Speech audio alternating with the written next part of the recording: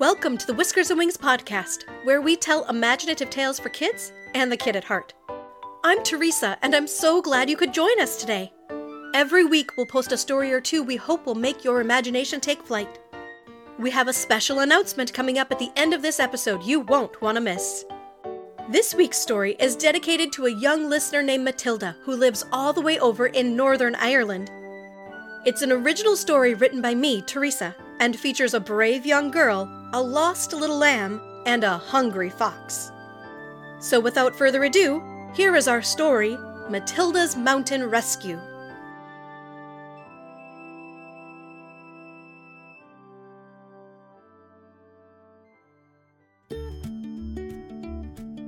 Matilda was a bright, joyful girl who enjoyed playing outdoors with her father, singing songs with her mother, telling stories with her grandfather, baking with her grandmother, and making new friends. Matilda's homeland was full of rolling green hills, moss-covered castle ruins, and towering cliffs that fell into the crashing North Atlantic Sea. It was a beautiful place to live, and Matilda loved it. One of her favorite things to do was to go on long walks through the Mourne Mountains with her grandparents. The Mourne Mountains were just south of where she lived near the city of Belfast. She and her grandparents would start driving south, and soon she'd see them in the distance, their gray-green heads starting to show on the horizon. Before long, they'd be driving up and down winding, hilly roads. Her grandmother would always pack a delicious picnic lunch for them with cheese and crackers and special treats. After their lunch, they'd go walking through the hills. There weren't many trees here, so Matilda could see for miles. In some places, if she stood on her tiptoes, she could even see the blue of the sea between the hills. It was especially lovely when the purple heather and yellow gorse flowers would cover the land, mixing with the green and browns of the rolling hills. Throughout the Mourne Mountains were long, centuries-old stone wall fences, and she'd often see cute woolly sheep dotting the hillsides behind them. Matilda thought sheep were just about the most adorable creatures you could imagine, though she loved animals of every kind. She grew so excited every time they spotted a bunny dashing through the heather or saw a sparrowhawk soaring through the sky. One fine summer day, Matilda and her grandparents set off for another walk in the mountains. It was a lovely day with fluffy white clouds and the bright blue sky. As usual, her grandmother brought along a yummy lunch, which they enjoyed once they arrived at their usual parking spot in one of the many green valleys. For their walk, they took a path they'd been on many times before. It followed a bubbling creek around the base of one hill toward another taller hill. Today, however, Matilda felt especially brave and curious. "Might I run ahead a bit?" she asked her grandparents. "I want to do some exploring." Her grandparents said that would be all right, so long as she didn't go too far ahead and stayed on the path. Matilda dashed off, a wide smile on her lips. She hurried past shrubs and bushes, under tree branches, and even hopped over the stream where it was narrow. It felt amazing to be running free and exploring on her own.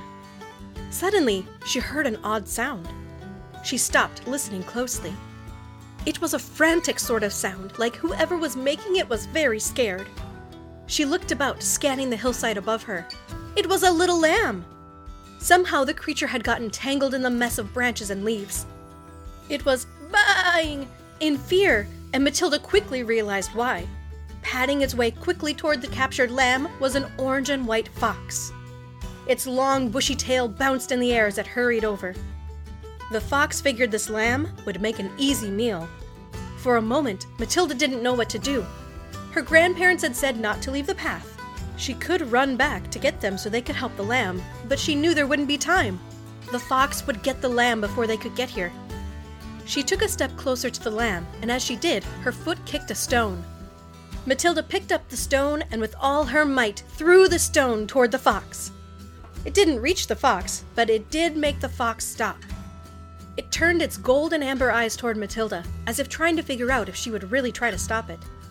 "Go away, fox!" she yelled. "Leave that lamb alone! You can go find your lunch somewhere else!" And she picked up another stone and threw it. This one landed a little closer to the fox. Then, just as Matilda's grandparents came around a bend in the path, the fox took off back the way it had come. Matilda breathed a sigh of relief. "Matilda!" her grandfather called. "Did you see that fox?" It was trying to get the lamb, Matilda said, pointing to the still bawling lamb in the brambles. But I threw a couple of rocks at it and told it to go away. Her grandmother put an arm around Matilda's shoulder. That was very brave of you, my dear. Very brave indeed. What's wrong with the wee lamb? Her grandfather said, already making his way up the hillside. Matilda followed after him. It's stuck in the brambles and can't get out. Can you help it? We'll give it a try, he said. They reached the lamb, and Matilda stretched out her hand toward the scared little creature. It's all right, little one, Matilda said in a soft, gentle voice. We're going to help you. The lamb sniffed her hand, and then its pink tongue came out and licked her finger. Matilda giggled and gently scratched the lamb's head between its floppy ears. While her grandfather worked at carefully freeing the lamb from the brambles, Matilda continued talking gently and kindly to the lamb and petting its head.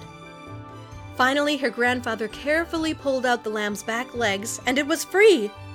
The lamb was so happy, it pranced and danced amongst the heather, baaing happily. It rubbed its head against Matilda's leg, and Matilda's grandfather gently scooped it up before they made their way down the hillside back to the path. Is it all right? Matilda's grandmother asked. It is indeed, said Matilda's grandfather. Thanks to this very brave girl named Matilda. Would you like to hold your little lamb? Oh, yes, Matilda said, and he gently laid the lamb in Matilda's arms. Where do you think it came from? Her grandmother asked, searching the hillsides. I don't see any other sheep about. Probably wandered off, her grandfather said, scratching the lamb's head. Lambs are known to do that now and then. Just then, a truck came rumbling down a nearby road. Her grandfather waved to the driver, who stopped his truck and rolled down his window. We've found a little lost lamb, Matilda's grandfather called to him. Would you happen to know where it might belong? The man got out of his truck and, squinting to look at the lamb, gave a sudden laugh. Why, I know that lamb!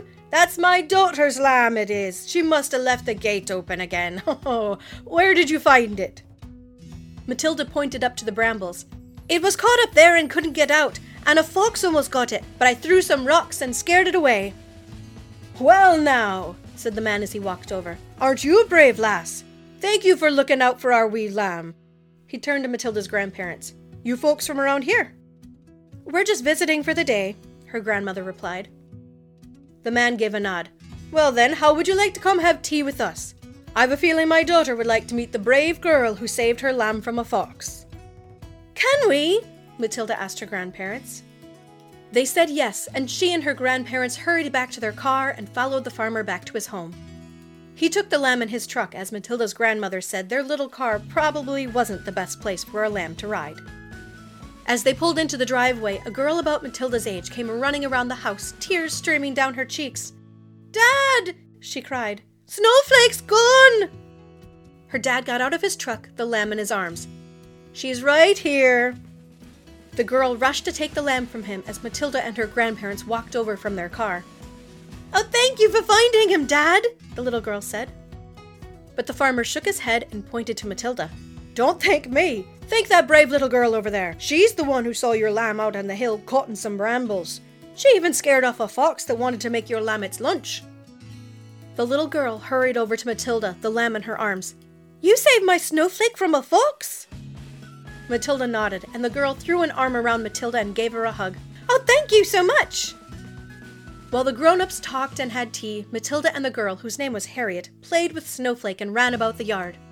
Matilda found Harriet to be a wonderful new friend who liked many of the same things as Matilda did, including animals and playing outside. And when it was time to go, Harriet asked if Matilda could come back to play again. Matilda looked at her grandparents, and they both smiled and nodded. As they drove home that day, Matilda watched the mountains and hillsides slowly fall behind them. Before long, her head was resting against the door, and she was asleep, dreaming of playing with Harriet and Snowflake and exploring the hills together. The end.